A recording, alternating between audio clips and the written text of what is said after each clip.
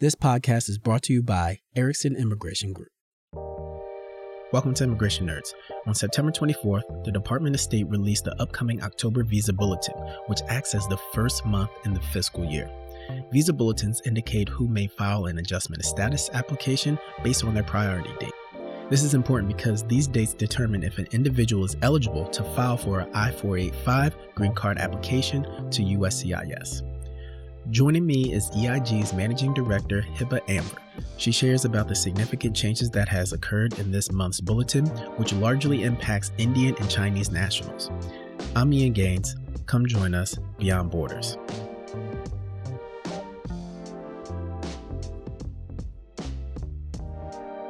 Here's the caveat with the Visa Bulletin. The Visa Bulletin is divided not just by employment preference category, but also country of birth. The reason that that is important is because the United States only makes available a limited number of, potential green cards every fiscal year, but demand far outweighs supply, especially if you're someone who's seeking to adjust status from India or China.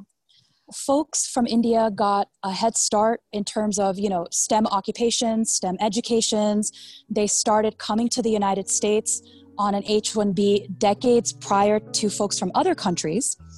And as a result, there's such a long line of applicants who are waiting to file for adjustment of status. So to put this in further context, in terms of wait times, skilled Indian workers make up roughly 75% of the employment-based green card backlog, a category that only accepts up to 7% of applicants from each country. Today, the number of total green cards issued each year is limited to 140,000. There's currently over 700,000 Indian workers waiting in a line now that is likely to stretch for decades.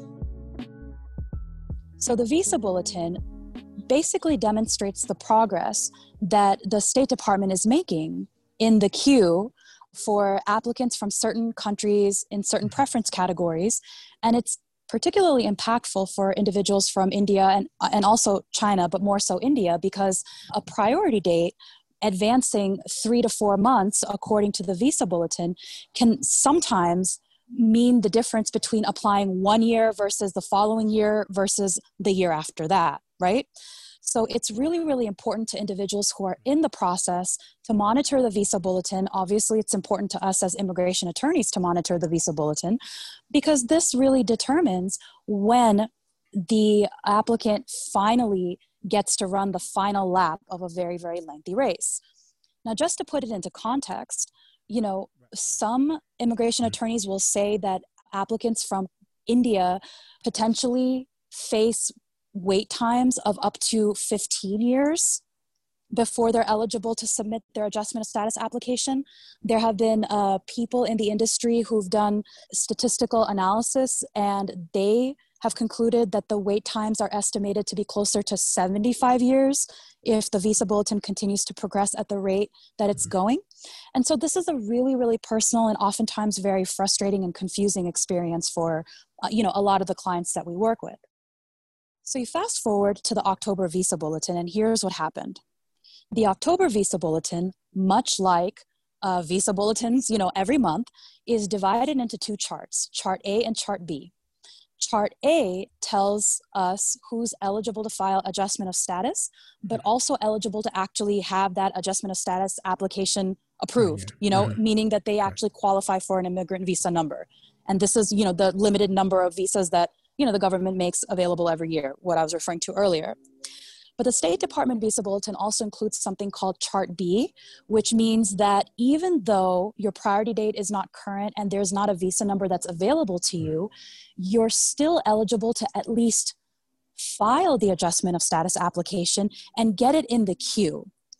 So that's important to a lot of the clients that we work with because even though they may not necessarily be eligible to get the green card itself under Chart B, they're still eligible to benefit from some of the ancillary benefits that accompany an adjustment of status application, such as an employment authorization document or an advance parole, which is an international travel document, or in some instances, employment authorization for their spouses, which is a very, very big deal for a lot of the clients that we work with. I mean, it's a big deal for a lot of immigrants who are currently in the employer-sponsored process.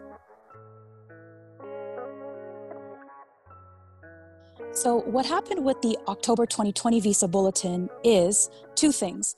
One, USCIS confirmed that it will start to accept applications under Chart B, even though it had paused accepting Chart B applications for several months. But two, the State Department advanced the priority dates for EB2 and EB3 India, which are the two probably most backlogged categories from 2010 to 2015. The advancement of the EB2 and EB3 India categories under Chart B all the way to where priority dates from 2015 are current under Chart B means that there are thousands and thousands of Indian foreign nationals who are now eligible to, at the very least, submit their adjustment of status application that would not have otherwise been eligible to file for several years. What can we attribute this advancement to? And it's by quite a number in terms of like years and a couple of months. What can we attribute this to? I think that the first thought that comes to mind is, well, as a result of COVID, and a lot of the executive orders and presidential proclamations that have placed significant restrictions on the immigration process in various different ways, that there were a lot of unused visa numbers and there were a lot less applicants or applications this year. And as a result, that is part of the reason why the State Department was actually able to advance the priority dates as significantly as it did with this October visa bulletin. This is not official, but there are opinions that are circulating in the industry. Again, they're just opinions that maybe this has something to do with the impending furloughs that USCIS managed to avoid for the month of August, that we still don't know whether or not it will successfully avoid for the rest of the year, right? So by advancing the priority dates in Chart B and making so many applicants eligible to file, USCIS will benefit from all of the filing fees that are paid in conjunction with the submission of these applications. And as you know, USCIS is a fee-based agency. So some people suspect that this may have also been partly motivated for financial reasons. Right. And they increased the filing fees too recently. Well, if I'm just looking at this and I'm going through the process, what are the next steps? I'm looking at this October bulletin now. Should I contact my attorney to start the process? What should I do? So definitely contact your attorney if your attorney has not actually contacted you themselves to, confirm your priority date. If you don't know it, confirm that you are indeed eligible to file, be it under Chart A or Chart B. Confirm whether there's an alternative strategy that the attorney can suggest that would make you eligible to file, maybe in a different category. Make sure that you talk to your attorney about what the impact would be if you file under a different category and then your priority date retrogresses. And definitely get a head start on gathering whatever supporting documents your attorney requests and filling out the questionnaires, because this is indeed a time-sensitive project. Right. I'm one of the attorneys who currently is of the opinion that these priority dates will remain current beyond just the October visa bulletin, and that we will see that the filing window is to remain open even in the month of November at the very least, right? But until we actually get the official November 2020 visa bulletin, we obviously have to operate on a timeline that results in having everyone's case filed by the month of October, right? Unless we hear otherwise, obviously. So, definitely make this a priority in terms of providing any information or documents that are needed in order to complete your application. And then that way, hopefully your attorney can hit the ground running and make sure that your application is filed in a timely manner. Right. Yes. Thank you.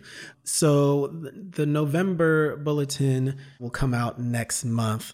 I know we're getting ahead of the game right now. As you mentioned that the filing windows can change, so it is very important for you to get in contact. And if you're already in the process of the I-485, begin that, because you don't know how things will change. Moving forward, is there any sort of idea of how maybe things could change in November? Does it depend on what happens during this month of October coming up? I'm not entirely sure. I mean, the visa bulletin and, the numbers for these preference categories, they reset in October with the start of every, fiscal year. However, right. This is the beginning of the fiscal year, the first month. That's exactly right. This is the beginning of the fiscal year. So the fact that priority dates have advanced as of the October visa bulletin is in and of itself not the unusual part. What I do think is a little unusual is the degree to which EB2 and EB3 India has advanced as per the Chart B visa bulletin. My hope is, that the remains open beyond just October so that we can ensure, that everybody has a chance to get their cases submitted and hopefully timely adjudicated. Absolutely. Absolutely. Hiba, I appreciate you coming on just to share some light on this first bulletin of the fiscal year. Definitely some eyebrows are raised. We're all sort of trying to adjust to this. But thank you for keeping us informed. And we're definitely going to have to come back and see how things have changed or stayed the same. So it's 2020, right? I mean, this year in general is just 2020. So the fact that something unexpected is happening in 2020, I guess should not be that big of a surprise. But, the fact that... That's the norm this year. Yeah, but the fact that so many people who maybe would not have otherwise been eligible to file, given an opportunity to at least get their applications in the queue, I really hope that this turns into one of the few good things that happened this year. Thank you to lead researcher Con Branch, assistant producers Luke Bianco and David White, and music by Brandon Williams. Follow Immigration Nerds on Twitter at IMMNerds and Erickson Immigration Group on LinkedIn to join in the conversation. I'm Ian Gaines. See you next week.